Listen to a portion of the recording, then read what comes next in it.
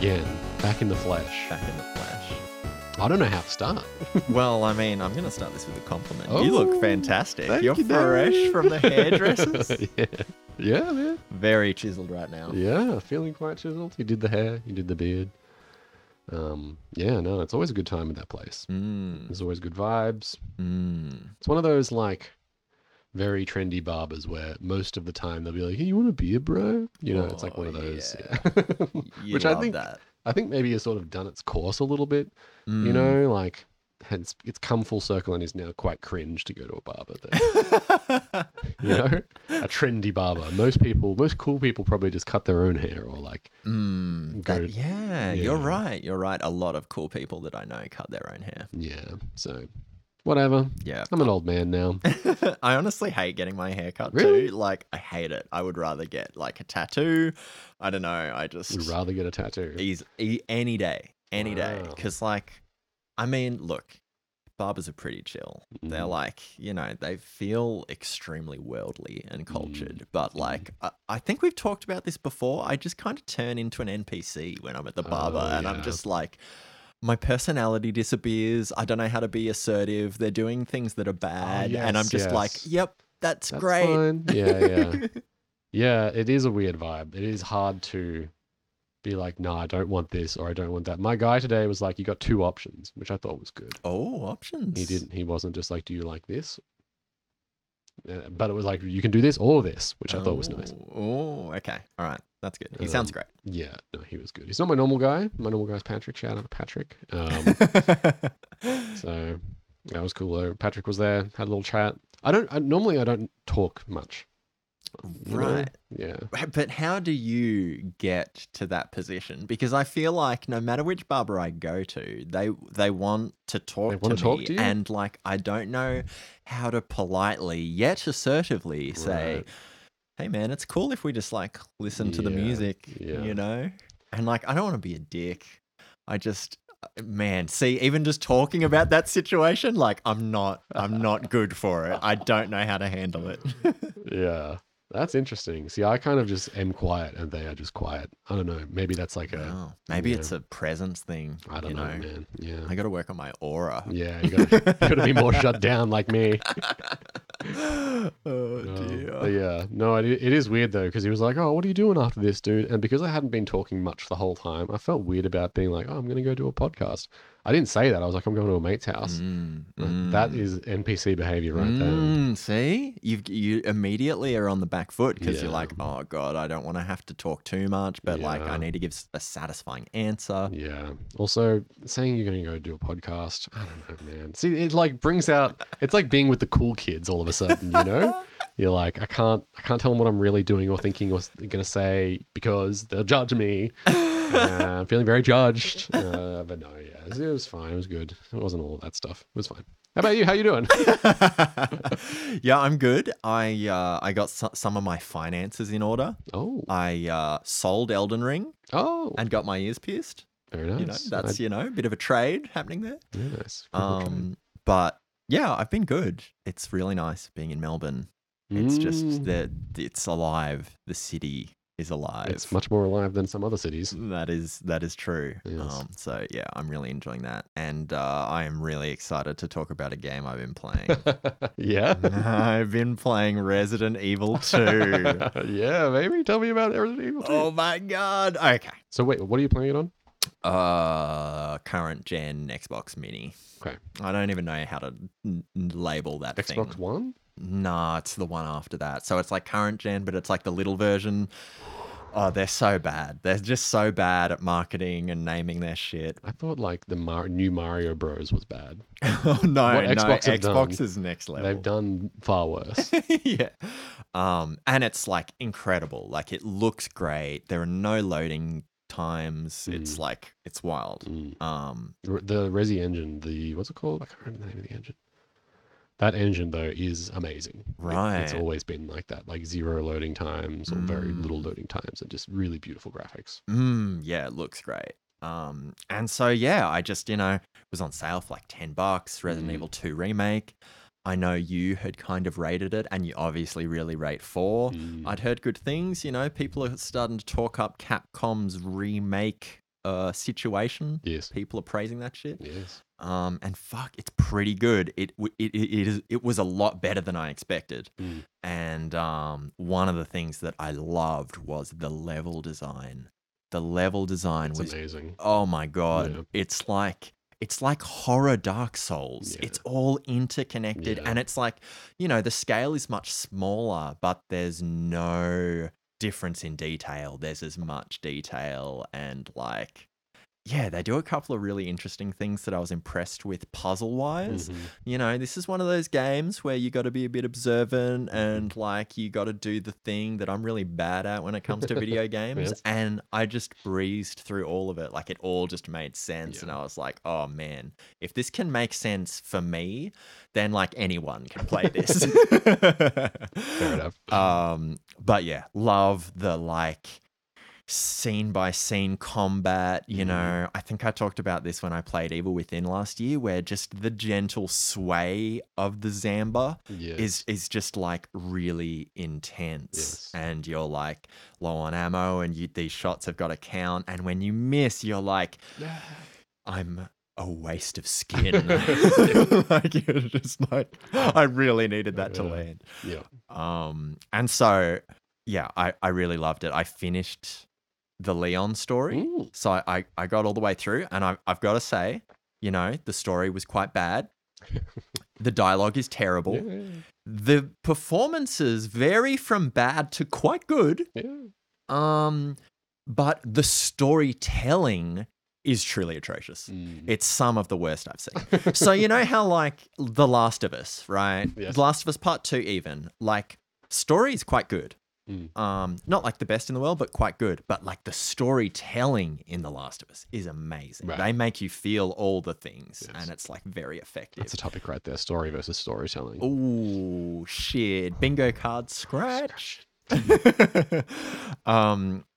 And so with Resident Evil, the storytelling is so bad, and whenever they would try to go sad Mhm. or like emotional, they'd start up the piano. Like it was so funny. Yeah. I was just like, this is like not The Room bad, not like Charming bad. Like, guys, this is really bad. Like, what are you doing? Do you think there's like, I mean, Resident Evil and a lot of that Capcom horror stuff tends to lean on schlock a bit, Right. but I think that at a certain point it is just bad as well. Yeah. So like, I'm a big fan of schlock. Mhm. Evil Dead 2, Mhm. incredible film.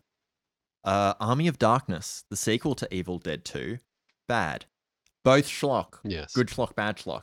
Resident Evil, bad schlock. Good schlock, bad schlock. There's like a skit in there somewhere. Like if I was comedy minded enough, I could start playing good schlock and you could start playing bad schlock. Oh my But god. I'm not quick enough for that. So yeah, really enjoyed Resident Evil, Mm. and because my laptop is about to fall onto you the need floor. help? No, I'm Okay. good. Because the story is so bad, like something happens at the end, which I'm not going to spoil, because if you haven't played it, it is a remarkably good game, despite how much I'm shitting on it. But like all these characters were just there at the end, and Yes. Leon's like, "Oh, I knew we'd make it." I'm like, Yeah. "Who the fuck are these people?" Yeah. And it turns out you can play as another character Mhm. called Claire. Thank you. And it's weird what they've done with that, because when you play as Leon, right, you get to the meticulously designed police station, Mhm. and you run into Claire every now and Yeah, again. She's like she's stuck there. outside, Yeah, and you're like, oh shit. And so when I saw that you could play Claire's story, I was like, oh sick, we're gonna see like where she was. But no, you play in the same arena, kind of. Mm. And there are a couple of, it's like a parallel universe. Like it's not play Leon's story, play Claire's story. It's like play Leon's story if he's the main character, and then play Claire's story if she's the main Yeah. character. Yeah. And they're slightly different. You go to slightly different places. Oh right, I didn't know that. Right. So like when I did the Leon pass, there are a couple of doors that I could never access, and Right. like keys that I never found. And with Claire's playthrough, you find them like pretty early on. Are they just doors to little story bits, or are they still? Yeah. Okay. Yeah, no, it gets quite different. Yeah. Right. It gets quite different. So like my initial Leon playthrough was like 8 hours, which is like primo, perfect, Yeah, perfect amount of time for like a story-driven horror game. And then I started playing Claire, and I'm basically like a speedrun god. Like I know the mechanics, you know, I'm the more familiar with passwords to them. all the safes. Yeah. So like it's cool kind of revisiting the same level, but they've started switching shit up. They've started Yeah. throwing new characters at me, new Yeah. enemies, different enemy placements, and I'm like, oh, okay, this is like a tiny bit scary. I'm trying to remember if I played Leon or Claire, because I only played one of the characters when I played that game. Right. But do you want to fix your laptop? Take a little quick break. And Oh no, it's fine. are you sure? I don't want you holding that laptop that whole time, baby. You don't have to. We're gonna fade in the music. Fade the music back out. Back in. Fade the voices back in. Oh yeah, music right. You are correct. Joe is our new audio editor. I have been fired. Finally, true control. Yeah, what were we saying? I played Claire, but I think I played Claire, but I'd never played the second story. But I can't remember if I played Leon or not. I don't know. Right. Okay. There's also a third one, an optional one where you play Tofu. Do you know about this? I'm sorry. I don't know if You it's in this play game. as the meat replacement substance the tofu. soy substance tofu. Yeah, sweet. And I think it's more of like a challenge mode that speedrunners use sometimes. There's like Oh. tofu run. It's got like you've got a certain amount of bites that you can have out of you before you die. Oh, that's I sick. think I might be misremembered. This could be some Bernstein Bears shit again. But Yeah.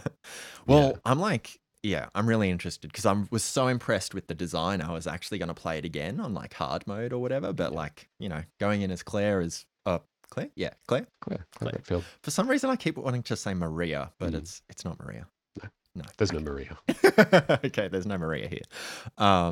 Yeah, so going back in as Clara is really cool and like seeing slightly different things, but still Yeah. like enjoying that Maybe I vibe. should play it again. Mm, Yeah, the Resident Evil games are just so good. They're like candy for the soul. mm. Yeah. Well, I'd be keen to hear what you think of the 4 remake. I never played the 3 remake. Right. I think I saw it on sale the other day as well, but I'm not sure. I Yeah. don't think it was $10. It was like 25 or something. Right. But yeah. Apparently the third one isn't that good. Oh, It's okay. just like I think it's a bit shorter.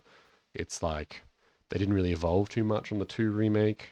Right. You know, like it's kind of the same style thing, but not as good. right. So like you've got what's his name, Mr. X chasing you, Tyrant, Tyrant. if it's the same, unless it's a different thing. Uh, All right, so just real quick, no spoilers, Mm. but like with Resident Evil 2, it does this beautiful thing. I was like so scared and impressed at the same time, Mm. where like you get familiar with the layout. Like you've got a map and you find maps that kind of help you out of where to go and what to look for, but like you get familiar and you stop relying on the map and you know where all the doors lead, and then later in the game you're reintroduced to this area that you're familiar with, but then there's this big fucking monstrous motherfucker and he just starts marching towards Yeah. you.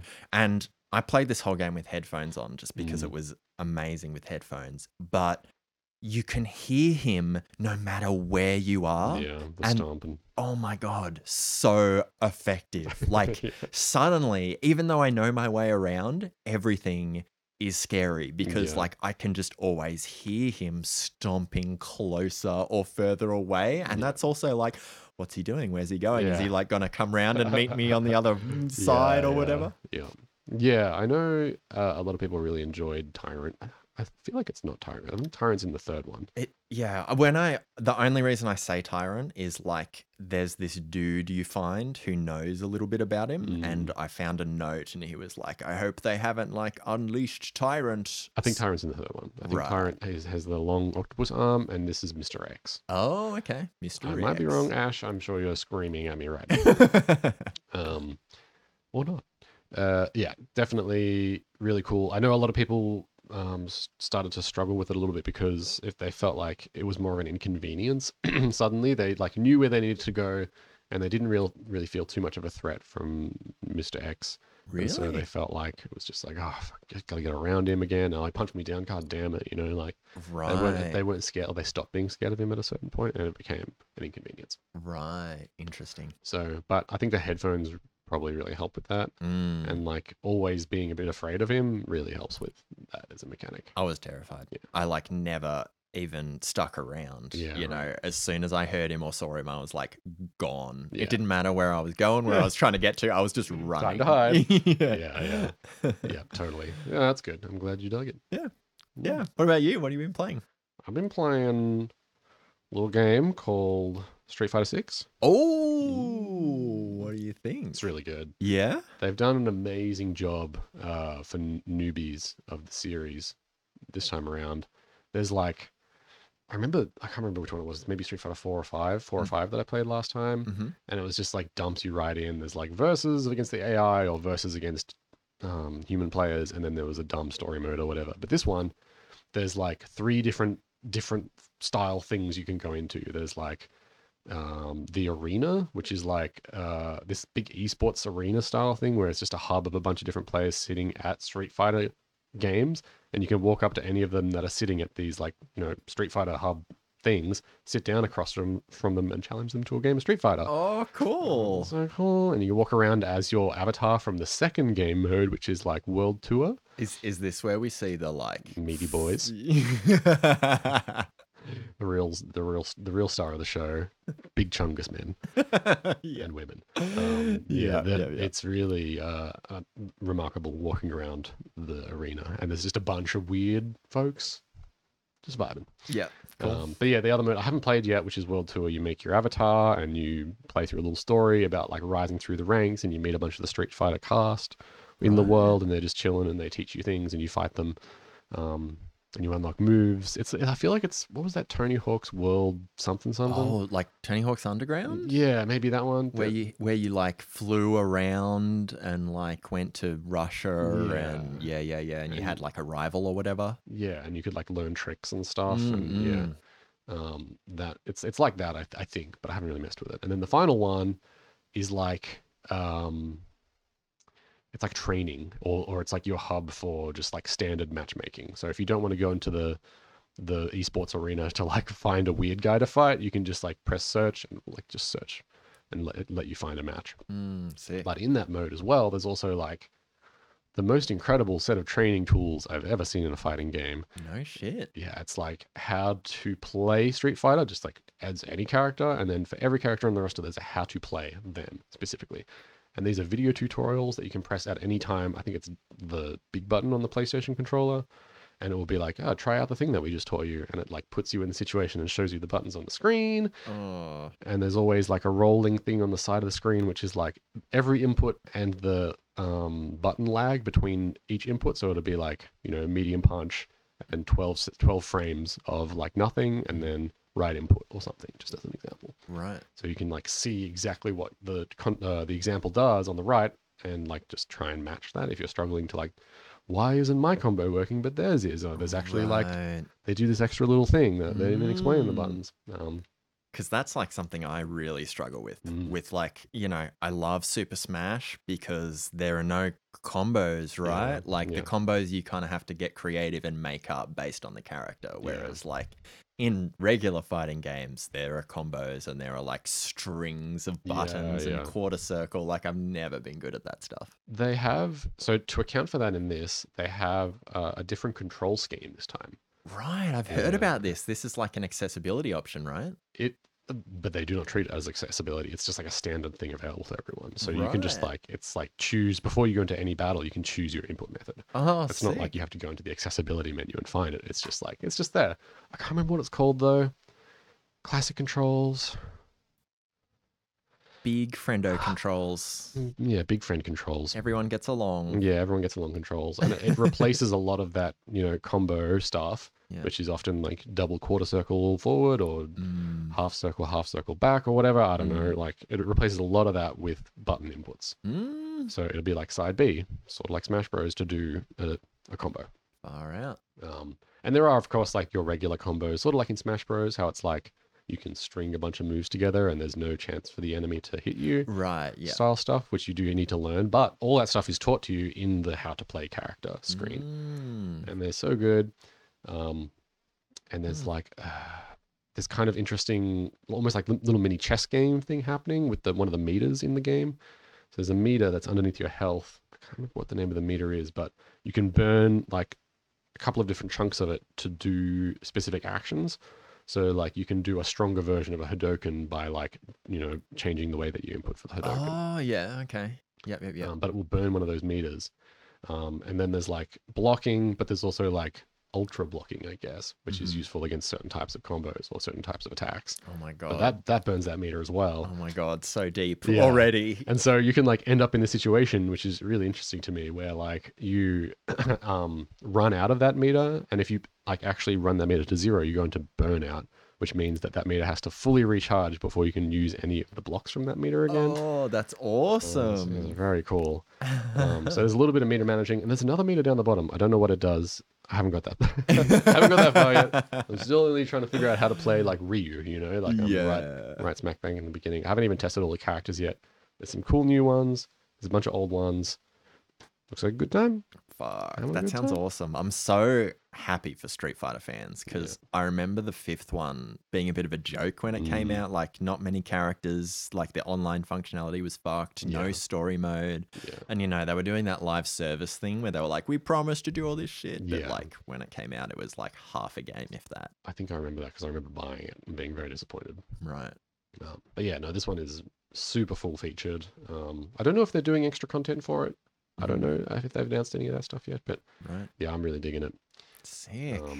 Yeah, I played that and a little bit of Fear and Hunger. Should we talk about Oh, that? shit. All right. Well, shall we bust through some news? I got a little bit of news for you. You got some news? I got some news. All right, you want to go first? Yeah. I'll kick it off. What do we got here? What do we got in this chicken box? Popular video game podcast It's Almost the Weekend Oh. spreads misinformation about Zelda's 1986 day-night cycle. Oh, So my you God. were right. I was right. When you called me out, you're Uh. 100% right. I went and had a look, Doesn't have one. made that shit up. Okay, cool. Very glad that I chose to focus on other video games because, that game does not have a Where- day-night cycle. Where did you learn that info from initially? I have no Don't know. idea because I went back and did similar searches and could see the articles that I clicked on and I couldn't find it anywhere. Right. So I Just might have just had invented it, a total brain fade. Yes, very good. Amazing. All right, I got the next little bit of news here. I got a couple of small ones and a couple of medium ones. All right, let's bounce back and forth. right. You throw me a wing, I throw you a drumstick. All right, we got a big Nintendo Direct. Oh, Did you see this? it was 3 days ago, I think, 2 days ago. I don't know. Did I? Oh, RPG Maker remake? No, wait. Mario RPG. Yes, that was one of the announcements. Right. Not right. in my news, but yes, we did get a trailer for that. Right. Looked great. Cool. We got Donkey Kong and a crown of thorns. Wait, new Donkey Kong game? No, Oh, in Mario Maker RPG. Oh, Mario RPG. Why can't we say that? who knows? We got a Pikmin trailer. Has heaps of gameplay. Looks really good. Pikmin 4? Pikmin 4, baby. We love Pikmin 4. Your turn. All right. I got a weird one here. So Jeff Keighley, who is the host / creator of the Game Awards, did an interview with Hideo Kojima recently. And Jeff asked Kojima what's next, and Kojima said, and I quote, Oh, God. I want to go to outer space. Oh, no. I want to go to outer space and create a game you can play in space. Wait. and you can just play games in space. Yeah, Switch any game doesn't works in suddenly space, not yeah, work yeah. in space. Yeah. So I don't know what that means. Only for astronauts, Yeah. super complex, 200 button controllers or something. There was a game that I feel like I want to play with you and Damo or maybe Pete. I don't know. We'll see what happens. I don't know what happens. But it was called Bodies in Space. Have you heard of that? Is that what it's called? Bodies in Space? Oh, my phone isn't working. It's fine. But it's a game for people in space. You play a little astronaut guy who's Bodies in Space. I don't know what it's called. I'm just gonna forget. I'm just gonna stop trying to remember what it's called. You play two little dudes, and you I think like the triggers control your arms grabbing, and the bumpers control your legs kicking, and so you're just floating around in 0G, and you're trying to like complete tasks like fix the radar or like close the hatch, or and you like find control or find little instruction booklets around, and there's Okay. like stuff to do in each level, and it's like more and more complex. I Okay. tried playing it solo, not that good, but 2-player, I think they do 3-player now. Oh, all right. I want to control some isolated limbs. Yeah, Wiggle around yeah. in 0G. So that's Kojima's dream already realized. Maybe he needs to hear about that game. Yeah, and look, like, heads up, hopefully there's maybe some mistranslation here because Kojima doesn't speak English, so everything he says in an interview is translated. So, I mean, multiple articles were presenting the quote exactly like this, but one can hope. One can hope he means a game that's set in space. Right, yeah. I want to go to space so I can learn to make games about stuff in space. Oh, dear. Oh, God, Kojima. Similar piece of news to that last one that I had about Pikmin, we got a new Mario game announced called Super Mario Wonder. Oh, like through 3D? It is 3D, but it's a 2D side scroller. Oh, So, okay, New like Super Mario 3D World Yes. was? Right, yep. It looks really cool. The animation this time around looks beautiful. They've really like done a whole heap of.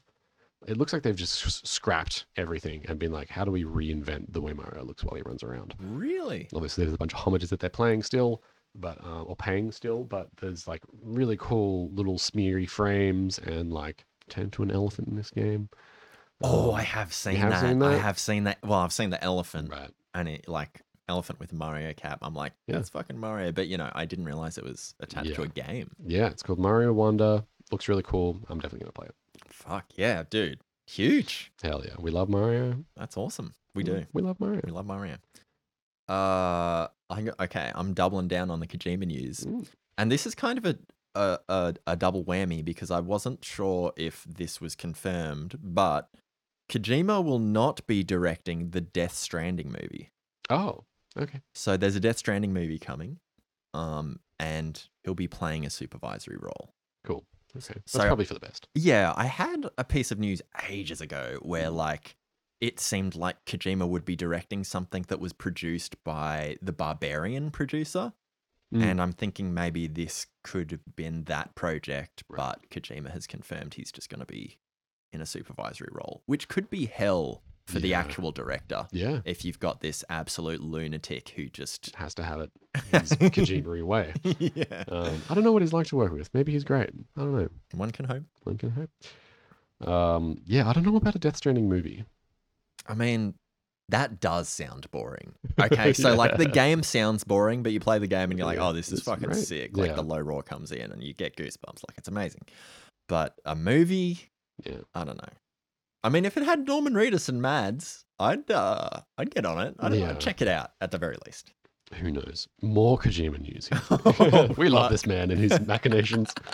There is a Metal Gear Solid collection confirmed for Nintendo Switch. Oh, So that collection, which has Metal Gear 2, Solid Snake, Metal Gear Solid 2, Metal Gear Solid 3, and Snake's Revenge, is coming to the Switch, no way. which is that package that you've always been able to buy for the PlayStation 3, play on the 4. I have it. It's great. Right. But this one also comes with videos What does and this mean? digital books Oh, God. and a couple of other little bits and bobs. There's graphic novels in here. Metal Gear Solid graphic novel, Metal Gear Solid 2 graphic novel, screenplay book for Metal Gear Solid, Oh, hell yeah. a master book for Metal Gear Solid. All right. I don't know what a master book is. No. And then one of those for each of the entrants in the game, of the games.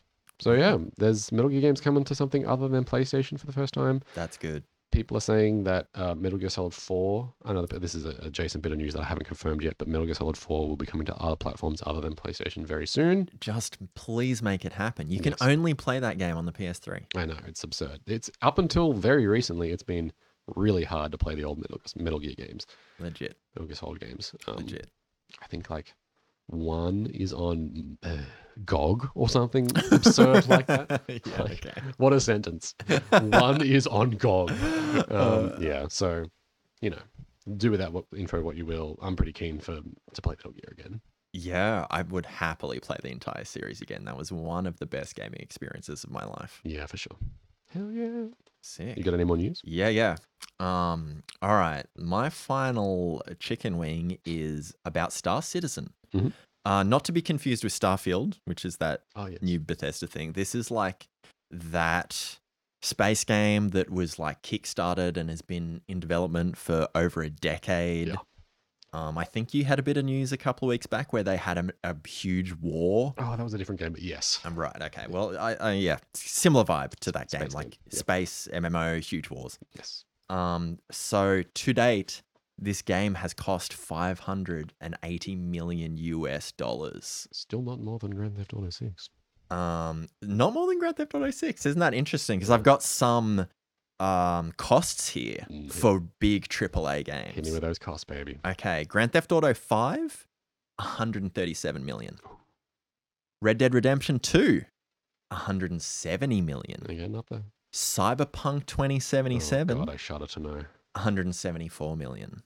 I think it's going to be more than that these days with all the extra work they've been doing. Right, with, that's just the kind initial of production. yeah, Okay. yeah, initial production for Cyberpunk. But interesting that like this Kickstarter game costs more than all of those games combined. Yeah. And this, these costs are not including marketing because Right. Grand Theft Auto 5's development, just the development costs were 137 million. I think they like spent 300 million on marketing. Oh. Yeah. Marketing is a big deal. I'm so sad. Yeah. And then what was it? Grand Theft Auto 6 budget was also quite beefy. Apparently it's like in the billion.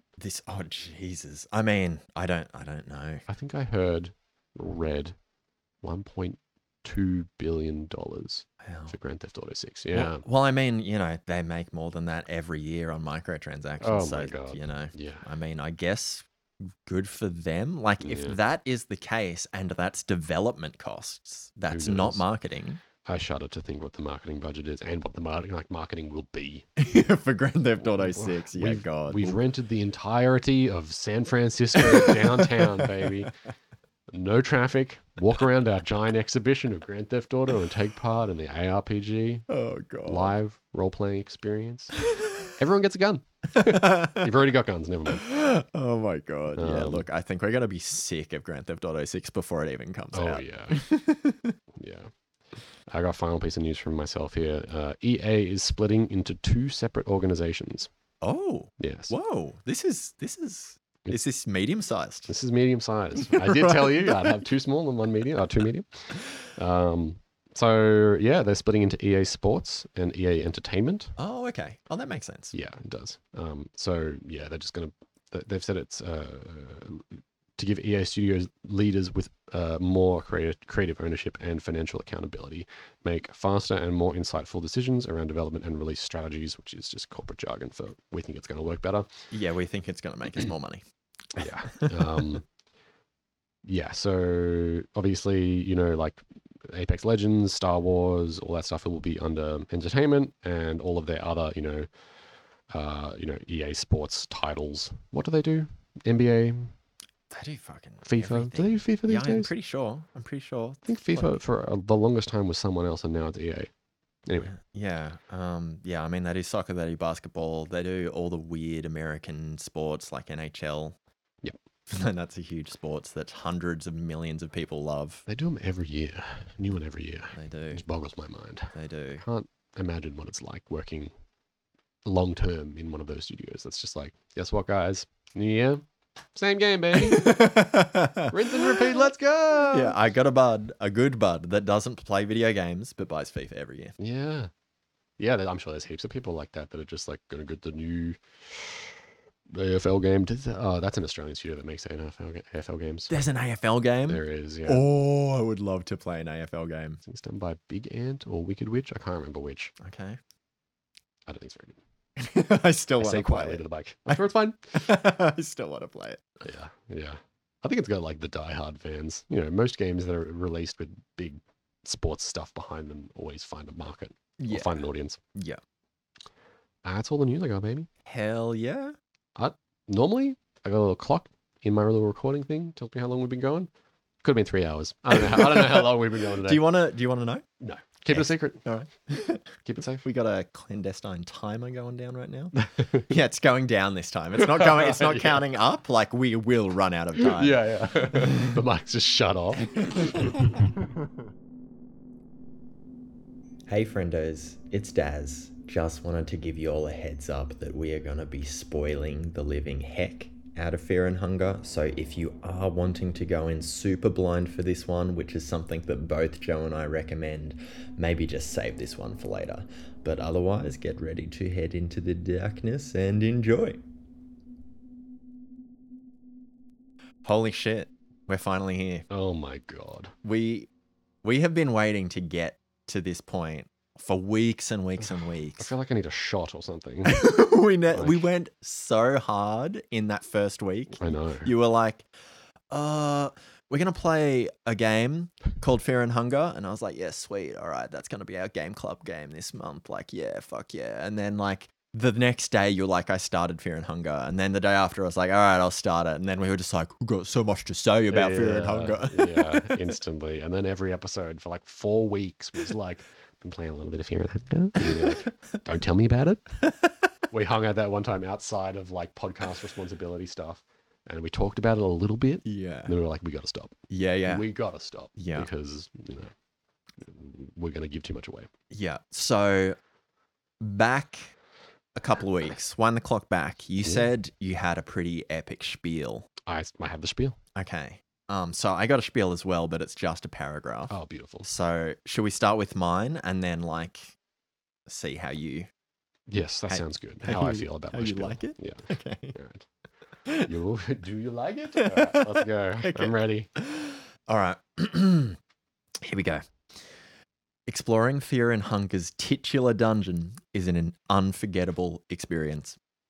Going in blind is a gift of immediate frustration and belated insight. The darkness and depravity of unending depths fester in your mind like an insidious comment from your mother. It was a comment about how you don't appear to be trying, but you try so hard.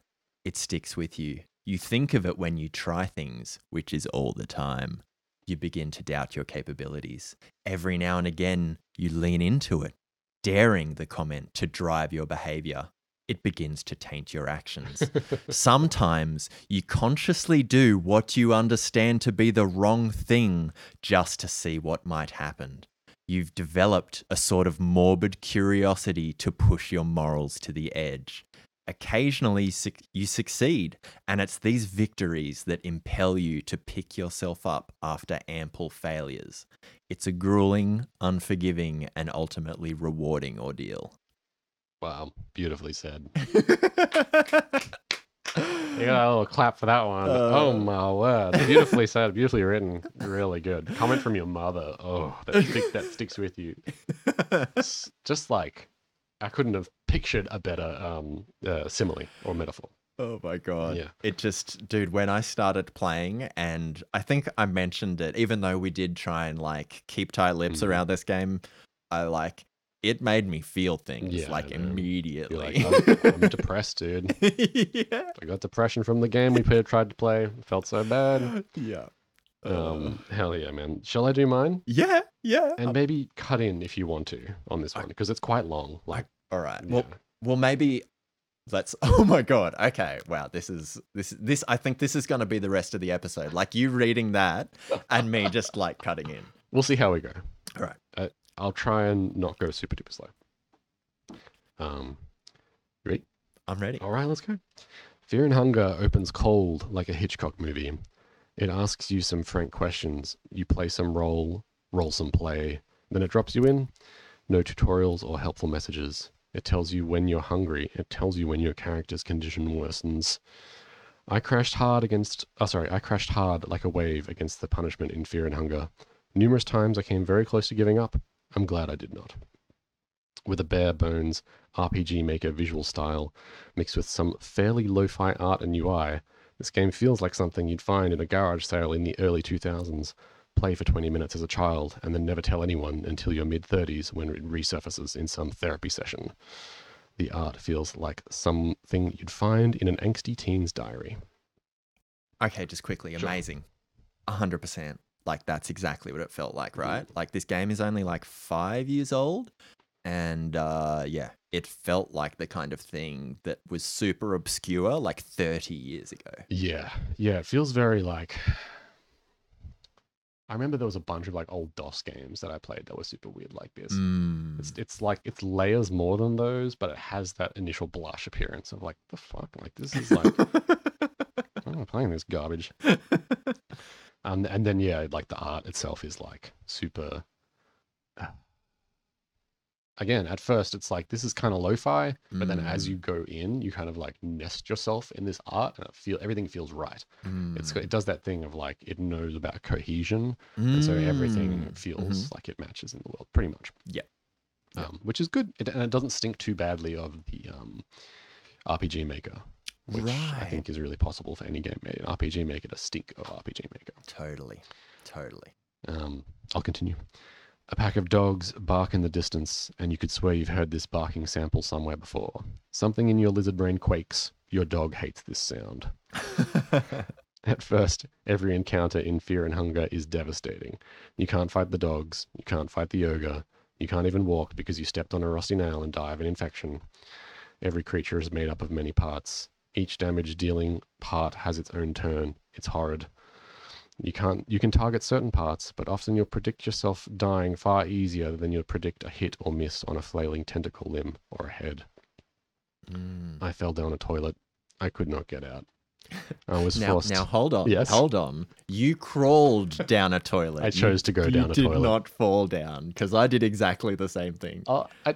Yes, fine. I did. I chose to see what was down the toilet hole, and then I fell. I fell hard. I could not get out. I was either forced to wait for an infection to kill me or take my own life. What a moment.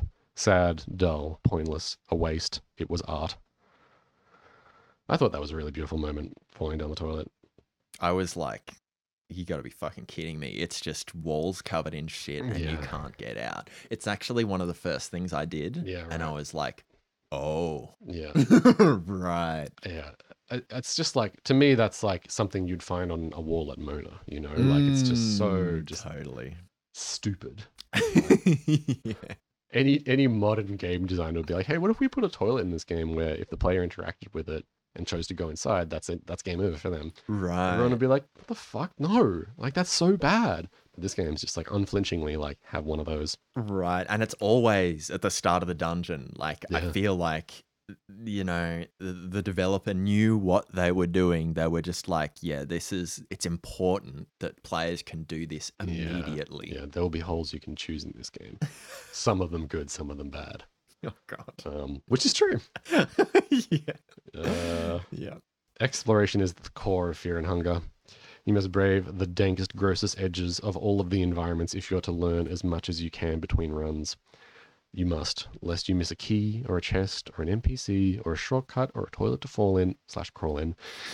The dungeon rearranges itself between 3 or 4 different variations of itself each time you die. And I didn't realize this until you watched me play that one time. Right. And you're like, the dungeon's so different. And then I died and I realized, yeah, it is different. I don't know how many variations there are. Do you know? I never saw an end to them. Right. So I saw one ending and I played with every character.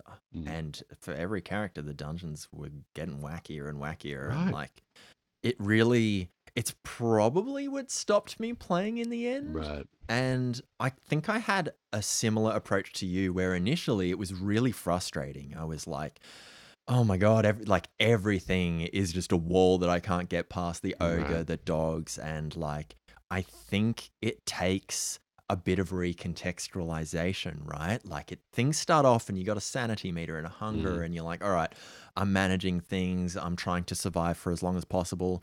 But eventually I was like, man, I should just start trying to learn things. Yeah. And that recontextualization made me start enjoying it because it wasn't like, you know, I want to see the ending. It was like, all right, I'm going to die, but what can I learn for the next run? Yeah. That sort of experimentation is where this game really thrives. Big time. Which it doesn't necessarily show to you straight away. Like this game No. sort of is like, doesn't hand you any set of keys. It's not like this is an exploration game. It's just like, off you go. Exploration and experimentation is not encouraged, but it is the highlight of the experience. Right. Like, what the fuck? You know, every designer is like, so this is what you don't do. Yeah. But it still does it in I'll get to it. This is a great write-up, by the way. Great. Thoroughly good. enjoying this. I'm glad we're managing to talk in between my ramblings. Learning is done by experimentation and dying. Dying can be short and sweet, or it can be long and harrowing. The beds act as save rooms. They are glorious and also a potentially run ending, save for a select few situations. I mean, do we talk about saving?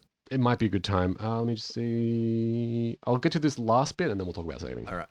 Sometimes you think you've died, only to be dragged away and disposed of, like trash. You crawl with no legs. It's slow. Everything is faster than you. Your options dwindle. Sometimes the guards sexually assault your character. Sometimes you learn what hobbies the lizard man has. We can talk about saving. All right. Yeah, and that shit's terrifying. Yeah. That's like getting into the stuff that was start. You know, we felt oppressive, and I was like, oh wow, this game is going there. But I should say that there's no deeper commentary about the fucked up shit that you can see in this game. And I think the game is much better for it. Yeah, right. They've just fully committed to a dark fantasy setting, and it's just for the setting. Yeah, they're right. not trying to say like, Some you know, grand narrative. humanity has gone down the drain because this is the way we treat children, or blah, blah, blah, blah, blah. It's just like, this is the dungeon of fear and hunger, and you are going to go insane and want to take your own life. Yeah. And like, that felt really impactful because Yeah. it was unpretentious, right? It wasn't like, you know, this is the commentary about blah, blah, blah. It's like, this place is fucked. Yeah. And you get to experience why that is. Yeah. I agree. I talk about that a little bit later. But on the opposite end, I felt upon reflection that some of that stuff felt just a little bit egregious, you know, like it was a little bit too over the top for me. Maybe it could have had some amount of like just a little bit more contextualization of it, you know, like because it was like suddenly it was just happening, you know, and it wasn't like, oh, I've seen this happen somewhere earlier to something else, or like I don't really know what the correct solution for this style of content is. But I agree with you, and I think you're right, but I also think like it was a little bit on the nose sometimes, or like too much sometimes, like over the top. Totally. I think that's super fair. Yeah. Because it's really heavy shit, Yeah. and like it made me, you know, close my laptop lid Yeah. and walk around thinking and being like, I'm not feeling really good right now. Yeah. There's like an anal bleeding status effect in this game. Like, I Yeah. don't think that's really doing much, you know? Like, I think it's just like for the joke or whatever. And at that point, I'm like, I'm kind of out. Right. Yeah. You know? Yeah. So, yeah. I think that's super fair. Yeah. But to rewind, talk about saving. Yes. Some of the most intense situations I found myself in Yes. were flipping a coin to be able to save the game. Oh, yeah. The coin flipping. Yeah. So and the like, saving. oh my God. So I think for me, oh my God, there's a poster behind Joe and it's just started unpeeling. The poster's out. The poster's like, this content is fucking cooked. It's too much. It's too much. I think it's because I'm quite warm a lot of the time. And so I'm melting the Oh. blue tack behind me. Right. Wow. Yeah. Hot you boy. you are a bit of a hottie. Let's not beat around the bush. Yeah, and so to save in this game, you need to find a bed, Mhm. and it gives you a little bit of dialogue that's like, this bed is unsafe as fuck, Mhm. and to successfully save, you need to flip a coin. Oh, well, to be honest, it doesn't say that. It just says, would you like to save? And then it's like, heads or tails. Some beds, there's options. Saving is very broad in this game. I found 3 different kinds. Oh, okay. maybe a fourth. Mhm. The first one is I think it's you just can find a bed to save in. Mhm. Sometimes you'll find a bed and it will be like you feel like you're being watched. Would you like to save? Mhm. Which I think it means it will potentially trigger the crow mauler to come and attack you. Mhm. And then there's another one which is the bed feels safe. You can sleep here. Right, and Which there's is no one- there's no coin flip for that one, is there? No, you just get to sleep. Mm. And there is a fourth one. So yeah, the safe bed is safe for one time only. Right. Apart from another bed that you find, there's five. And then there's an item that you can find that lets you save. Right, the Book of Book Enlightenment. of Enlightenment. Mm. Mhm. There is another bed that you find, which is infinite safe sleeps, Oh, which I don't know if you found. I didn't know. And then there's a tower that you find, which is the same as the Book of Enlightenment. It's just once off save. No shit. Yeah. So, I mean, at the end of your spiel, I'm very excited to talk through just Yeah, our experience and the times, ending we yeah. got, because I think we had a very different experience. Totally. I'll continue. Starting again fresh in Fear and Hunger is the pull on the slot machine. The lottery ticket, the scratchy. You might win, but most likely not. Your eyes glisten with the lessons you have learned. You curse your terrible luck as you die with good gear on an infection you had no potion or herb to heal with. The new game screen fades in. You contemplate your actions in the last run and try again. Maybe it will be better. Maybe it will be better. It almost certainly won't be. 100%. Mm. And like, this game does not give you the good feeling start a run again. No. Like, It's like I'd rather not try again. Thank you very much. But you do. It's good. yeah, you do. I was quite keen, especially when it had its tendrils in me. Mm. I think one of the places this game suffers though is in the starting of a new game. Mm. Starting entirely fresh, you mean? Yeah, starting entirely fresh. And did you play on other difficulties or just? Just that one. Apart from that one time you were watching me play and I Yeah. played the harder mode or something. Yeah. Okay. So like I did 2 characters where I played on the harder difficulties Mhm. where there's no light, like the dungeons yeah. are completely black and you've got to like torch manage and stuff, and that was like really impressive and cool. But like when you start a run, there's like so much looting you need Oh, to yeah. do, and It's like not good looting. yeah, Yeah. it's like really boring, and I get that it can be tense. Like if you get an infection in the dungeon and you don't have like the required items to cure that infection, then you've got to go looting, and it forces you to like, kind of be a bit more like whatever in your approach. You just Yeah. want to run somewhere to try and fix this infection. But like, yeah, ultimately I was just a bit annoyed in the end by having to loot all this stuff every time I wanted to start a new run. I think there's a couple of solutions for that, but yeah, I agree. I think like that first zone you're in, I looted so many times and like got so many different items and I was like, what the fuck? And then there's just like, you get into this habit of just like every box you see, you click on. It's not good design. I think like maybe there should be in some of the role playing at the start, you get a chance to pick like what weapon you have or whether you've got some healing potions. It might be nice as well to be able to pick a little bit of a loadout to be like, hey, maybe you played this before and you know what stuff you want to get. Right. So X amount yeah. of blue herbs, X amount of red herbs. Maybe you can toss a coin for it. I don't know. But yeah, there should be some way to just like make it less looting. The other way I was thinking was potentially you could have less lootable boxes and crates, but just give you more. Right. I think that would work. Maybe is even just like a mode you could select. Yeah, a mod. Maybe someone's modded it that way. Potentially. Heavily modded game. You Yeah. can play this game with a lot of the gory stuff and sexual stuff turned off. Right. That's good. So That's good. it doesn't make it that much better though. It's still there. Yeah, right. It's still hectic. Yeah. You wonder how anyone was supposed to figure out anything in this game. I've probably stolen some knowledge from somewhere. YouTube probably. Does it matter? This game is cruel and full of random chances at death. It feels valid. Given enough time, I probably would have figured out some of it anyway. Fear and Hunger has stolen my heart. I was enjoying strolling through Hyrule Field, watching the sunset, cooking nourishing meals. Now I'm obsessed with necromancy. Somehow my still alive party and the mind map I've built of the dungeon, and where this horrid journey will someday end.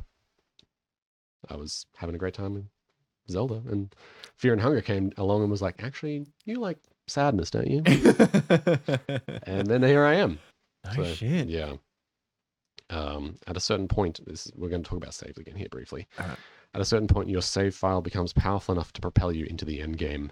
The moment I realized this was bliss, most enemies become manageable, new creatures are fodder for your learning machine. You know your save is golden even if you do die, and almost relish the opportunity to experiment. This is the ultimate trick Fear and Hunger plays. It's trump card. At first you're weak, everything kills you horribly, there's nothing you can count on, no knowledge, no juicy save state waiting for you. The game shows you who is boss, and then you slowly become the boss.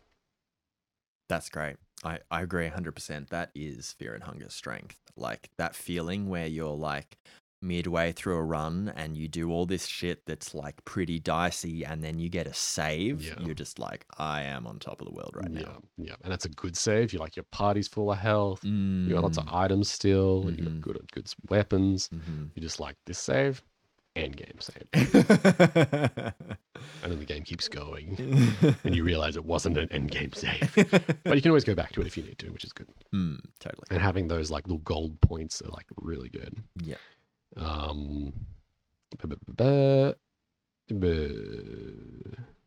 Sorry, I've lost where I am. He's turned into a sheep, I promise you, right before my eyes. Then slowly you become the boss. Your party is wild and you earned them, equipped them with the best stuff. Your own gear is legendary and you prime it from the dead claws of the toughest foes. Now, even though your characters still hunger and your resources still dwindle, you're able to trial and error without too much concern. This repeats as you stray further and further from that save. You start to think, damn, this run might get hard to replicate if I don't get another save soon, and the walls start to close in again. Funga is not a game that I recommend. It's not really fun.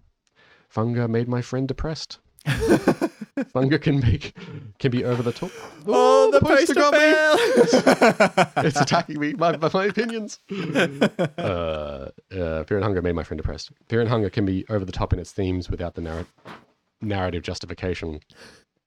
Funga has pointlessness, rough edges, and doesn't respect the player. Yet Funga is good. It holds forth this notion, similar but different to a Souls game, that the player must be molded. You can only be a lech for so long before you accept your fate and pour your battered pulpy remains into the mold the game has for you all along, and harden into something else, something very different from when you started. Anything else? This is so good, by the way. I'm just sitting here. And like, I just have to say real quick, like, the Fear and Hunger ballapp.net review is live, and I just need to say that because you've said such similar stuff to what I said in my review. So like, just a heads up, I'm not like copying you word for word. No. Very good. That's interesting. Yeah, that's really cool that like we had like really similar opinions though. It took me a while to come up with this sort of like final bit because I was like, how do we round this out? I want to say that it's like good, but it's not good at the same time in some way, and talk a little bit how like Souls kind of does the same thing. And I thought like, yeah, there's this mold that this game kind of has for you hidden somewhere in it, and that like once you kind of find it, you just like take your remains and pour yourself into the mold, and then suddenly you're like able to play the game right the way that it wants you to. Totally. And I think that's cool. I think it's interesting when games do that, and this game does that. Yeah. Funga.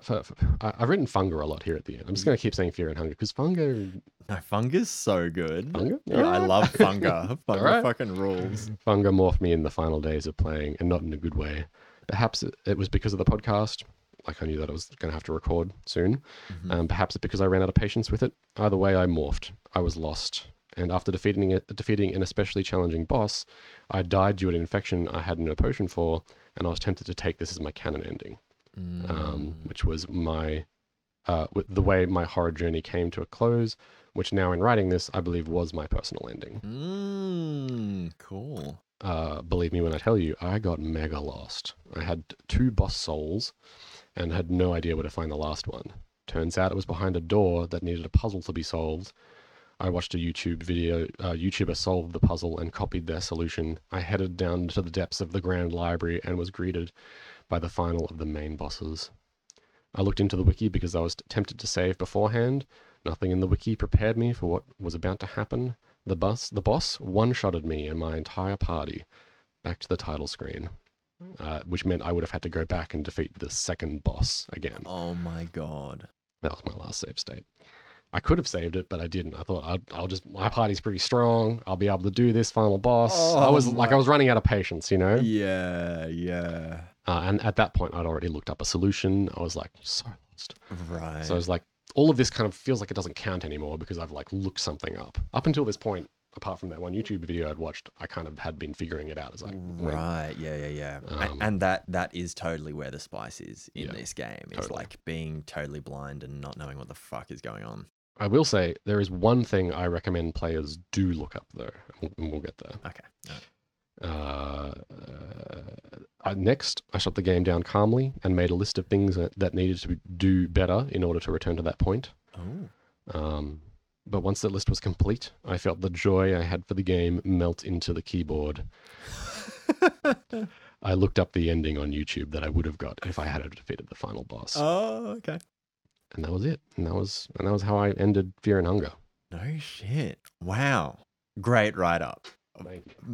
Maybe your best. That was incredibly enjoyable. Yeah. It was a long one, dude. I remember I wrote 90% of that after that first play session. Wow. Or the first big play session that I had with it. Yeah. Yeah. It's an evocative game. Yeah. It gets you thinking. Yeah. For sure. So I will say before we talk about our individual stories with the game and what we ended up endings that we got. Yeah. The one item that I recommend players looking up. Oh yeah. It's called an empty scroll. Okay. You probably found one or two of these. Mm-hmm. They're pretty rare. Mm-hmm. And you get them from searching in bookcases. Empty scroll, you can go to the wiki, type in Fear and Hunger empty scroll. Mm-hmm. These items are very good and very important. What do they do? And they will basically make the game way less shit for you. Right. It's a scroll that you can type in my lord, enter, give, enter, no, any item in the game. Oh, what the fuck? And you can get any item you want. No shit. I didn't spend too long looking at the wiki about all of the items. I was basically like, just give me another book of enlightenment so I can save. Right. And there's also grant, my god or god, grant, and then any spell in the game. And so you can just get no shit. Spell. Right. I don't think I did that though. Or I did it on one of my other runs. I think it gave my character the ability to run really fast or move through the world really fast. Oh, that's pretty good. Just like a sprint ability. Yeah, that's good. Which you can get at the beginning of the game by just rolling your character a certain way. Right, yeah. I noticed that rolling lots of different characters that the starting situation can be pretty different. Totally. So tell me about your run. Oh man. Okay. So I guess a couple of lightning round notes for me, when you start a run and the music starts and it zooms in on the Fear and Hunger text, that shit is amazing. It's beautiful. That's really well done. Oh my god, it's so simple, but it just establishes everything. Yeah. It put me on edge straight away. Yeah. And every time I started a run, I wanted to see it. I was like, yeah, get me feeling all weird. Yep. Totally. Playing with headphones. I only played with headphones. Me too. Yeah. And it was pretty I think it elevated things. To a degree. Yeah, there was some jank audio in there for sure. Jank audio and super compressed and the same audio. Oh my god, yeah. So where initially I was scared sometimes, it turned into laughter because the same scream and be like, and you'd be like, all right. It just sounded exactly the same. Yeah. But yeah, so all right. My run. So I first started a run where I was a cannibal and I was playing on easy mode. And I was like, all right, we're going to role play because this is some fucked up shit. Some of the stories that you start, when you roll a character, you make all these choices with little story choices and some of them are fucked. Yeah, they're pretty dark. And so the first guy was a cannibal and I was like, all right, I'm just going to eat everything. And so I spent a couple of hours just eating everyone I didn't realize that there was a loot mechanic. I didn't realize you Right. could loot people because you get the eat option Yeah, first, and yeah. then you don't get it. So like I fucked around, and then like during the playthrough of that character, I didn't get that far. Like I maybe found the orgy. Oh wow, that's quite far. Right. Okay, right. So for me that like That was at the start. yeah, Right. yeah. Okay. Yeah, I was like, all right, I'm gonna roll a new character Mhm. and like still on easy mode. And like I get what this game's about. I'm Right. just gonna try and learn. And so I rolled a new character and the dungeon was completely fucking different. And I Right. was like, So oh lost. god, Yeah. like I'm lost. Do all this shit. But what eventually happens is I like, I free the child Mm-hmm. and like I do a bunch of basic stuff. I'm going all right. I go past the orgy. Mhm. I take down a few dogs. I'm getting really lucky. Yeah, Like right. my guy had a really high luck stat that I think was like story dependent Right. when you roll him at the start. Yeah. And yeah, I was just critting all over the place and I was like, this is the run. Hell yeah. And so I went to this tree. Oh, the tree. I went to this tree and I kept falling down. Yeah. I like just keep on falling and all the levels were getting weirder. Yeah. Like one of the coolest things from that run was like I fell down this tree and I found this like sword in a stone. Oh yeah, yeah. And I was like, oh, fuck yeah. It's like a really decent sword, much better than what I had. And it turned out that this sword belonged to a ghost Yeah. and the ghost would like chase you. Yeah. And for the rest of that run, I used that sword. I Yeah. just kept running from the ghost and it kept working. So Yeah. like it was all right. But I thought that was really cool. That was one of those things where I was like, oh man, it's outside of the RPG maker constraints Yeah. or like it feels unique somehow. Yep. And so I keep going down and I get to the very bottom and I'm like, the tree turns weird. It's like there's all this kind of gothic architecture down Whoa. there. And I'm like, all right. And the little girl is like, I can't go on. Like I don't have Oh. enough sanity. And I'm like, Oh. oh fuck, I don't have, you use whiskey and ale Yeah, and yeah. stuff to like And opium. cure- and opium. I never found that. Oh. Yeah, so I didn't have any item to cure her sanity. So she was like right at the fucking bottom. And I think it's like level 7 or level 8 of this depth in the tree. Right. And I'm like, oh my God, all right, I'm going to go exploring. And like, I'm exploring through this Gothic architecture and I find the dude that I needed to rescue. Lagarde. Right. The whole reason I went to the Dungeons Wow. of Fear and Hunger. I know where you came out. Yes. Right. Wow. And he was dead. Yes. And it was just like, the girl was dead. Insane. I was like out of items, and then it's like, all right, Lagarde is dead. You got to get out of the dungeon. Oh. And the getting out of the dungeon was one of the most amazing experiences. Wow. It was harrowing. I was Yeah. like bleeding and like sanity low, and I Yeah, got yeah. all the way out. Wow. And I was like, oh my God, I did it. I got out. And like I got the ending cutscene. Oh, right. It started playing and it's like, despite failing your quest, you got out.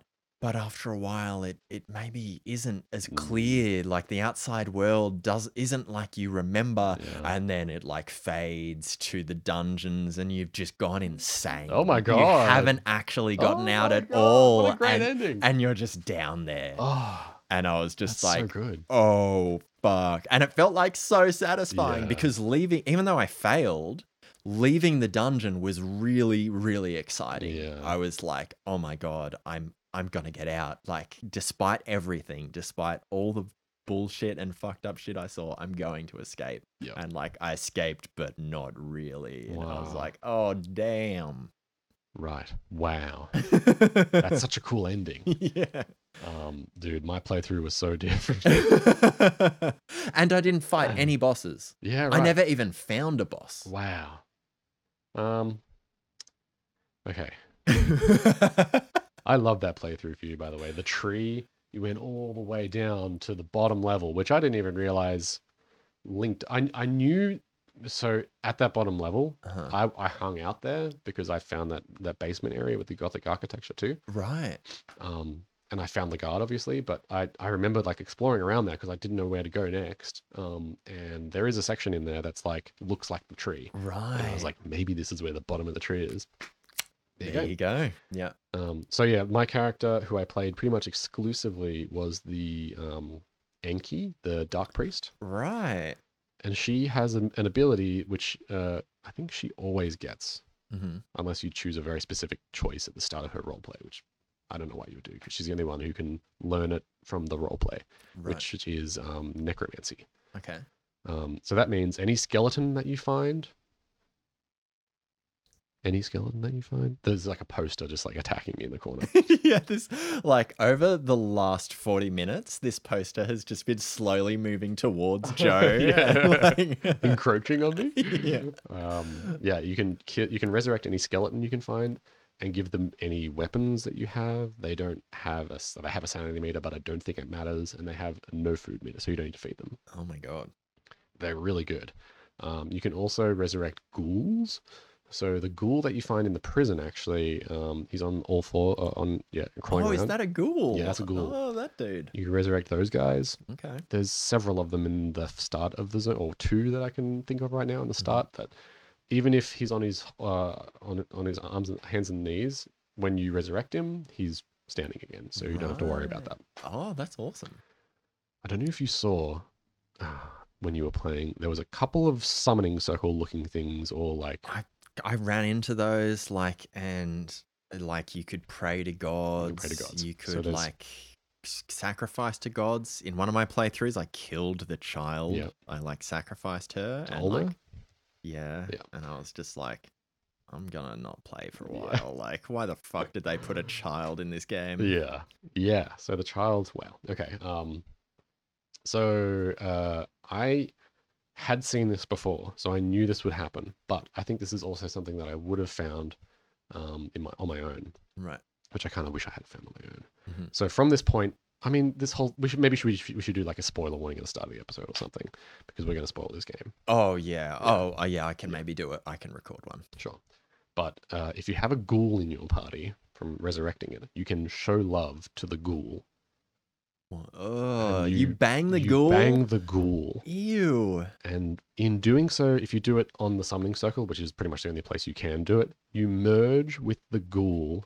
Is that what that was? Because you sent me a screenshot and I Yeah. was like, Who is that guy? marriage? Yeah. What the fuck?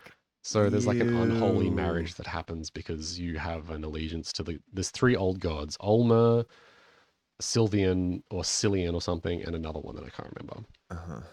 There's Ulmer is like the god of destruction, and their counterpart Sylvian is the god of love and resurrection and sex and all that sort of stuff. Right. Like when I took part in the orgy, a Sylvian was like, pleased. was yeah. like, yeah. Yeah. And so this game is all about those old gods, basically. Right. Yeah, so that happened, and I was like, hell yeah. You become really strong as a result. You get like one really muscly arm, and you can break down doors now. Oh, what? Yeah, you know how you can like attack a door, and it's like, party's too weak to get through the door. Yeah. Now you can get through doors. No shit. From there, I went back to where you saw me playing in that area with the bird enemy in the underground. Oh, yeah. Yep. The weird stone bird lady. Yep. Killed her, went into the mines, Mm-hmm. because that's where I knew that I had to go next. Mm-hmm. It's like, fuck yeah, I'm just going to check out some mines. There's a couple of magic dudes in there who you bounced right off of because they'd like Right. take your limbs away. Right. So these magic dudes, like, you don't even enter combat. They Like, steal you're your just limbs. walking around and your arms start disappearing. Yeah. And, like, that happened to me once. And I was like, all right, I guess I'm not going to go that way. Yeah. So you can like sprint right up to them and start a battle, and they're actually pretty weak as long as you are strong enough to kill them or like take their arms away or whatever. So they can't do magic spells. Right. So I killed a few of those guys. Then the dark presence entered the room. Oh, a terrifying presence has. Oh, fuck. Can we talk about that for a Yeah. moment? Because that, it's funny because you mentioned like Hitchcock earlier, and that's like the most Hitchcockian thing Mhm. ever Yeah. is you can expect something to happen. Yeah. And it's just like when you're like, in this dungeon, and even if you're in a good space, all the all the lads, Mhm. all the lads and lasses, they got like good hunger, they got good sanity. But when it says a terrifying presence entered the room, I'm just like, fuck, We gotta get out of the room. fuck. Yeah, yeah. So the terrifying presence is the Crow Mauler, Right. which is this enemy who has a crow head and like a long mace on their left arm, Mm. and I think they have on their right arm as well. I can't remember. It's fucked. Anyways, It's they're not terrible. a good vibe. They can one-shot members in your party, and they can one-shot you. They just peck your head and you die, Right. and that's the run. That happened to me once. Yeah. Mm.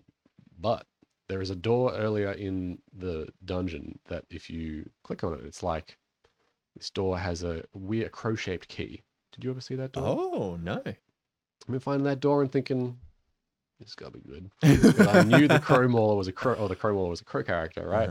So you kill the Crow Mauler, You killed the Crow kill Mauler? the Crow Mauler, Holy shit. which isn't that hard to do if you've got. I had my marriage character who had a pretty strong sword. Mhm. I had a skeleton, and I had the girl who knew Dark Orb. Oh shit. Oh, the girl learns magic. The girl can learn spells, and you can give her little weapons too. Yeah, okay. Yep. So yeah, I took down the Crow Mauler. Oh, I also had a dog at the time. You can get that dog character, Right. Moonless, Yeah. which you find in the cave just before the mines. Mm-hmm. You like throw a stick and give them some meat, and they become a member of your party. Really cool character. I'm so gutted when I lost Moonless. Yeah, so I killed Crow Mauler, but I lost Moonless. He drops a key. You go open the door, and in there's like a huge pile of corpses in this horrible, stinky, bloody room, and there's a sword sticking out the top of the pile of corpses. You take the sword, and it's like one of the best weapons in the entire game. Oh my god. And this sword like speaks to you. It like puts this filter on the screen, and it's like, blood, I hunger for blood, give me blood. No way. It's very cool. But if your sanity gets low enough, you will kill a random member of your party Oh, with the with sword. the sword, because it's like speaking to you. It hungers for blood. That's fucking sick. Yeah, really cool. Anyway, so I was like, all right, I'm equipped. Go back through the mines. There's like this weird village with like cave people in it who like have rocks, and it's a little bit racist maybe, I don't know. They're living in the little huts. Right. And the other reason that I went this particular way after the caves was I went down to find Lagarde. In my first runs, I saw the bottom of the tree, and Lagarde was dead. And I saw this huge door. Did you see this door down there? Yeah, I It's think like- so. There's like a square Yeah, section, yeah. or like a recess that you need to put something in, obviously. Yeah, to yeah. Open the door, and I was like, I haven't seen anything like that before. Mm. If you explore the village with the little weird dudes in their rocks, one of them has it in one of their huts. And you can take it back down to where Lagarde is Uh-huh. and open the door. And there's a whole second game through that door. Oh my god. So, sorry. Yeah, you go through there, and you actually got to see the second game. If you find one of the books, it like teleports you there. So that happened to me. Mhm. I like read this book, and there's like, I mean, I don't know if there's a lot of books, but for me, it felt like there were a lot of books Yeah. that did different things, and Yeah. like I had to flip a coin to see if like the book would kill me or I'd learn Oh, a new yeah. spell. That book was fucked. And so this one, I was like, oh yeah, I'll read this book, and like it sucks you into like another world. And Yeah. for me, it was like super ethereal, Yeah. you know. And I was like, whoa, and like there was a bunch of stuff there for me to loot, and I looted everything, and then Yep. got to keep what I looted, and I was like, whoa, that was pretty cool. Yeah. That was like pretty dope. Yeah, so you go there, and with this cube, you can plug it into these like little spire things that are there, and it winds back time. And so you've got basically two alternative universes to explore: one that's earlier and one that's kind of present. Oh my god, this is fucking awesome! I Yeah. can't believe I didn't see any of this. Yeah, and so this is where a lot of the bosses are. Right. There's like some really creepy enemies wandering around. Between different worlds, they change as well. Some paths are open between the new world and the old world, so you have to like navigate and solve little navigational puzzles to get around. Mm-hmm. Which, if you're like prone to getting lost, like I am, is hell. Mm. I found this lighthouse on the far east of that area. Climb the lighthouse, go up there. There's a hut, like a tiny little hut, which has a bed in it, which is one of the infinite save points where you can save and not worry about dying. Wow. Sleep in the hut, takes you in a flashback, and you get some story exposition, and you find out who Lagarde was and what he wanted to do. Right. So Lagarde, you can actually rescue Lagarde if you get there within 30 minutes. You have to get to him in 30 minutes. which I think is doable, but it's hard. Fuck yeah. When in that run where I was getting super lucky, even though I didn't know where I was going, it was like, I think, an hour and 50 minutes. Yeah. You know, and this is a game I probably put 10 or 12 hours into, but just all the runs were split up in their own way. I reckon if you could go and figure out how to get that running ability, because you just move at twice the speed. Right. You can just run straight to him and run past all the guards. Like, You Right. can escape guards with this ability. Mm, You would be able to do it pretty easily. right. Lagarde is this guy who wants to become a new god. Okay. So in this world, there's the old gods, which are kind of like the actual gods, you know, like how we imagine like Jesus or whatever to be. Right. And then there's the new gods, which are just dudes who got real powerful, Right. Okay. which is very Dark Soulsy, I think. Yeah, for real. And there's like 5 of them or 4 of them.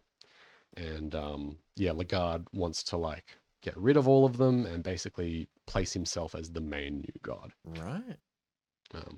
And so yeah, you find out about this in the flashback. The flashback's actually really cool. It takes you back into like before you go to the dungeon and before all of this shit happens, and you see all of the playable characters. Like you see Enki and you see, I don't know what the fuck their names are, but you see all of them. Yeah. And you get a little bit of story from all of them. Right. And the main one is Outlander. He's like the main canon character of the game. Right. Okay. And you see his past, and it's of the village that was his village that was slaughtered prior to going into the dungeon to look for Lagarde. And you like, I think you see his wife die or something, and then you go into his house, and there's a little old lady in there, and she turns into a horrible, she's called the Skin Grandma, or the Skin Granny or something. Oh no, not And she's Skin a horrible Granny. boss. Oh god. Yeah. And so, yeah, fought her, beat her, and then you're like wandering around that flashback area, and there's a bunch of different, like 3 different bosses you can find. One of the dudes who you speak to is like, I'm not going to let you through this door. You need to like go through ultimate suffering and bring back 3 souls, basically. Right.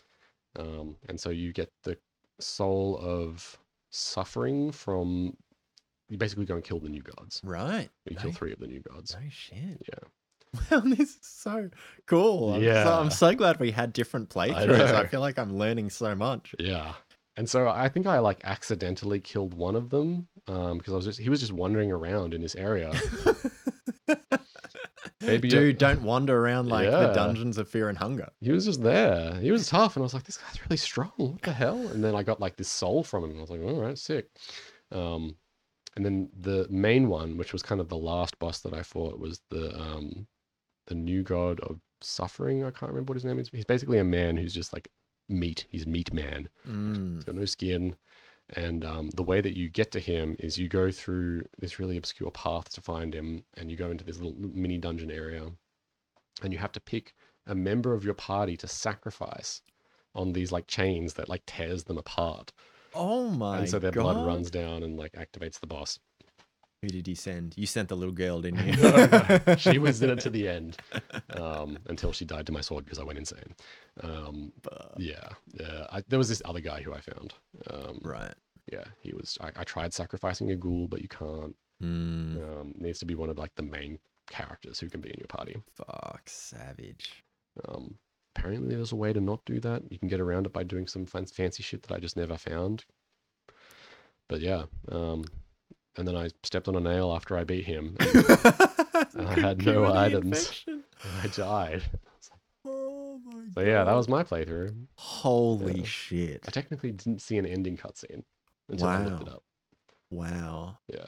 That's crazy. Even though I got an ending, I feel like you saw so much more of the game. There's so much lore that I just completely passed me by. A lot of the lore is like in the people that you talk to as well as the books. And if you sometimes you just don't find the books. Right. Right. Yeah. Wow. Fucking cool. I know. I do want to play it again, and I want to play it on the harder difficulty and try and like do a couple of optimized things. It's really good on the harder difficulty. Yeah. I definitely think you should not start on the harder difficulty. I think you would just not play it. You'd just be super turned off. But when I knew what I was doing, the harder difficulty was really cool because it like, you know, you get used to it a little bit, but with like when you're always running out of torch and it's gonna be pitch black, Yeah. and like there are a few moments where I ran out of torches and I'm like walking around God. in the dark and like I'd find a torch and I'd be Yeah. like, yeah, you know, like it was really, really like exciting. Yeah, totally. I do want to try that difficulty. Mm. One of the cool things about this game that I thought was like just watching someone else play it, you'll see them do something that you just would never have thought to do. Mm. You know, like I can't remember who I was, but I saw them like there's these torches in the cave where the magic men are Mm-hmm. that you can just take. And I saw someone do one of those once, and I was like, "Oh, you just take those torches? They're like ready-made torches. Just take them." Right. Or like the ripping of the bed sheets thing. You were like, "I don't know if I can rip the bed sheets." Yeah. To get a bit of cloth. Yeah. So yeah, there's just like heaps of that stuff in this game where it's like, I don't know what's allowed. And sometimes there's, you know, like whole other areas that people find, which is, yeah, I didn't know the tree went that deep. The tree is very deep. And apparently there's another, in that bottom area where Lagarde is dead, there's like a heart. Do you see that big purple organ? Yeah. Apparently there's 2 more of those, and you get a different ending if you slash all of them. No shit. Yeah. Because I slashed one of them and I was like, gross. Yeah. Yeah. It was pretty gross. Wow. Yeah, I couldn't find any more than one either. So I Huh. don't know. Wow. Did you find the chair? Oh God. I don't think so. It was a really nice chair. A nice chair. Yeah, you can. It's the only one in the game where it's like, would you like to sit down? The character sits down. Were you, when that came up, were you like, would I? Yeah. Every option in this game is like, there's a dark hole. You want to go in there? There's a big pit. You want to go down there? Yeah, the chair is like, you can sit on the chair and reminisce, and your character reminisces about all the stuff that they've been through to get to here in the dungeon. And I was like, that's so nice. Like, not very often in games do characters get a chance to like sit down and reflect. And in a game like Fear and Hunger, it's just like such a like big contrast to everything else that's been going on. Right. So yeah, highly recommend the chair. Sounds like a great chair. Good chair. Yeah, how are we going for time? You want to wrap it up or? Yeah. Unless you've got anything else to say, this has been one of my favorite Game Club games. Yeah, and totally. for the record, I think we've had our criticisms, but I think this is a very good game. Yeah, I'm really impressed with what they did using RPG Maker. totally. Like, yeah, made it their own big time. Yeah. I mean, there's so much good stuff in this game, like the targeting system and the weird enemies and like the audio when you get chased for the first time or like the first few times is like terrifying. You get that piano sting. Yeah. Some of the animations are actually really cool. There's like a bunch of like weird stuff that you find that happens that's just kind of surprising. They do some really nice pixel animation. Right. Yeah. The coin flip situation, like who would have thought like flipping a coin could be so tense? Bro. Yeah. The coin flip stuff was amazing and so simple. Like, it was just one of those like slap me across the face moments where I'm like, oh, you smart son of a bitch. Yeah. So well implemented. And it's like such a, role-playing thing, like just you got coins while you're playing D&D, flip one of those and see what happens. And yeah, just always the negative result being so bad, unless you're opening a chest or something. Yeah, it's either run ending or gets you in a really bad situation for the run. Yeah. Yeah, man. Yeah, I'm kind of interested after a little bit of cool off to play the sequel. Made a sequel called Termina, which apparently is like pulls a lot from Majora's Mask, because the town in Majora's Mask is called Termina. Oh, interesting. And I think it's got a little bit of like timey-wimey, rewindy 3-day thing going on in it. Okay. I'm not sure. Have to check it out. Yeah. But yeah, love that game. Loved and hated that game. Yeah. Yeah. Yeah. Fuck. Man, yeah, I was, yeah, really impressed. And like, I'm really glad I kind of got past that point of frustration Yeah, totally. because it is Yeah. frustrating in the beginning. Yeah. And like, I was in the mood for it, like I Mm. was like, I'm ready for anything. I'm like ready to play a brand new game that I don't know anything about. And it was still just a bit like, yeah, there's no loading screens with tips, there's no nothing. So, Yep. yeah, I think if you just go in trying to learn, I think you'll have a much better time. Totally. Yeah. Go in. It's so hard to be like at the end of the podcast where we've just talked about all the mechanics in the game to be like, go in blind. Like it's like deaf ears at this point, you know? Yeah. But yeah, like if you have like earlier on, maybe at the start of the podcast, we can be like, hey, this is way better to go in completely blind on. Yeah. Because yeah, I watched a little bit of Super Eye Patch Wolf's video on it, the first half of it or so, but like I knew to loot in containers and you didn't. Right. Well, Like I didn't even know looting was a thing. Yeah, exactly. So yeah, I think blind is the best way to go. And yeah, I mean, the scrolls thing would be nice to know, but you can probably do without it, you know? Maybe it isn't crucial, but it definitely makes your life a lot simpler if you can just summon any item you want. Yeah. I think you can, there's a few exceptions, but yeah, most items in the game. Anyway, Oh shit. shall we wrap her right Fear up? and Hunger. Yeah. So like I've got a list of 4 games for The next game. yeah, but I don't have like a 1d4 or anything, so maybe we'll do like a quick music fade and I'll go find like a d4. We could, do you have a coin? Oh, do 2 dude, coins. aren't coins extinct? I don't have a coin. Oh no. Okay, yeah, we can do a quick music fade.